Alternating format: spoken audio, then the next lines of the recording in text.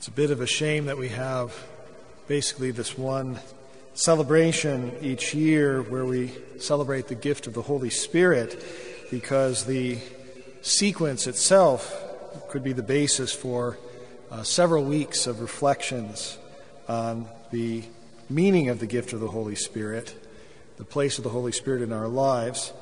But I will not belabor the point today. I'm going to focus on one aspect of the Holy Spirit's presence in the church, something we're going to say in the Creed in a moment. The Holy Spirit has spoken through the prophets. This refers, of course, to the Old Testament, and in several places in the Old Testament we see the Spirit overcoming a man, such as Saul or David or Elijah, and they become different men. They undergo a conversion, a kind of death and resurrection, we might say even. And in this conversion, they begin to intuit the inner spiritual meaning of God's creation and the events of history. In other words, they become recorders and interpreters of God's revelation.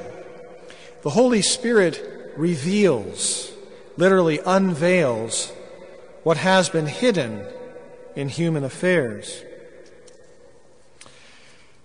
It seems like every day right now the news media is bombarding us with more and more bad news.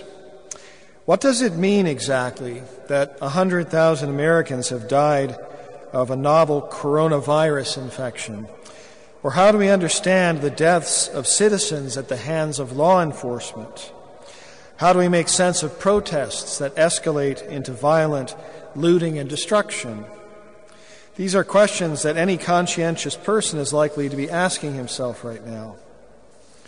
But the most crucial question to ask, the one that is laid before us in today's solemnity, is this: am I reading the signs of the times by the light of the Holy Spirit or by human wisdom? Am I letting myself be moved and led by the Holy Spirit? And how would I know if I were or I were not? Our Lord instructed his disciples to wait for the gift of the Spirit, to go back into the city and wait. And so, to begin with, we can say that a panicked response to life is certainly not one of the Spirit. If we go back to King Saul for a moment, his life illustrates this. He lost the gift of the Spirit. How? Because he panicked. He decided to rely on his own resources, his own ideas, and offer sacrifice before he was supposed to. Instead of waiting for the prophet Samuel, he let self-doubt and discomfort overtake him, and he took things into his own hands. What we can see here is that our first impulses, our human impulses, are usually emotional ones.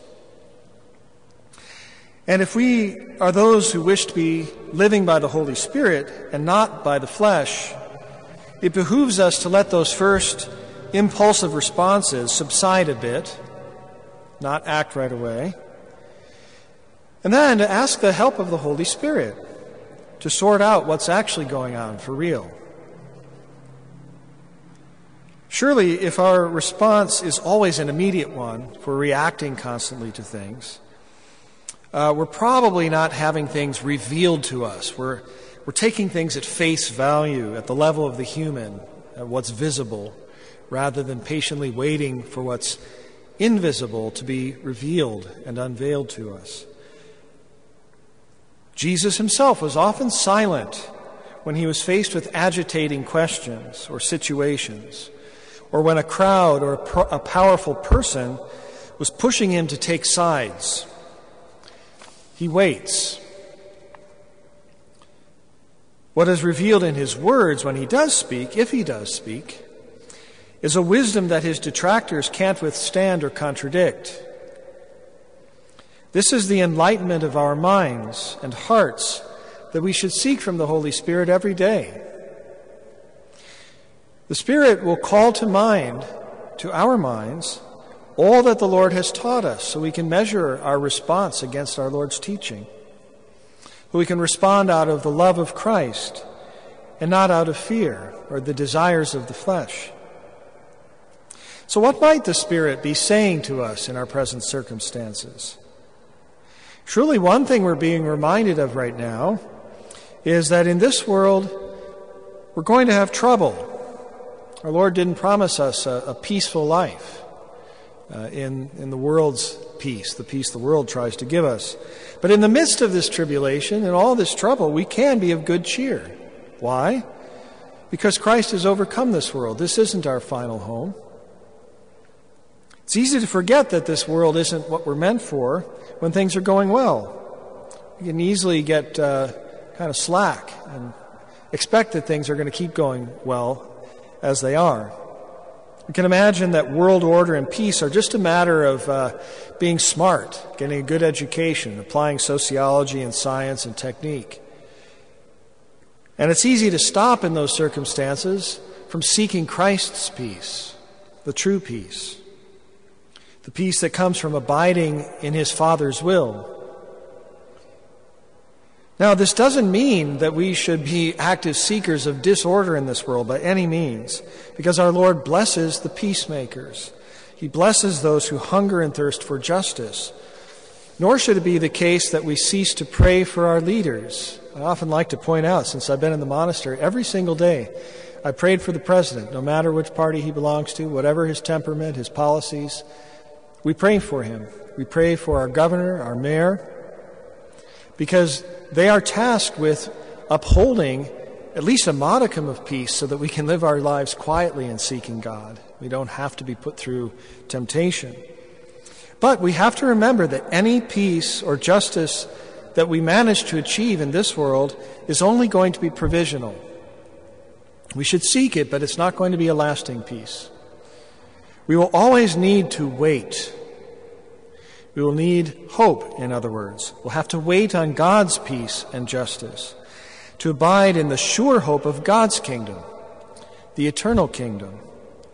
And by our faith and love, we should learn to draw others to that same hope.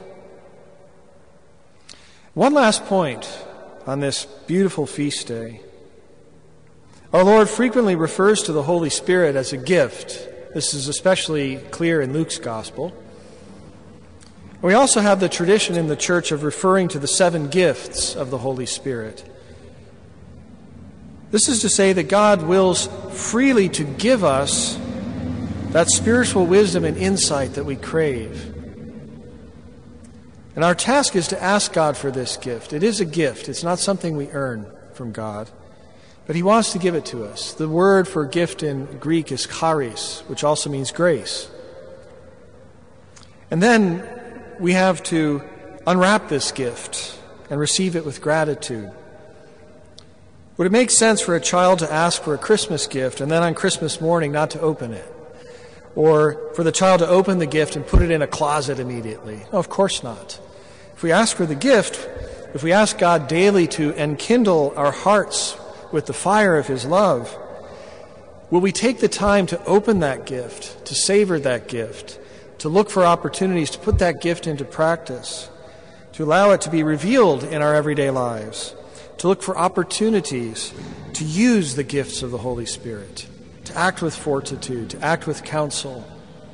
When we face temptations, do we panic and rely on our own resources like Saul? Or do we look for that abiding presence of the Spirit and then respond in holiness and humility?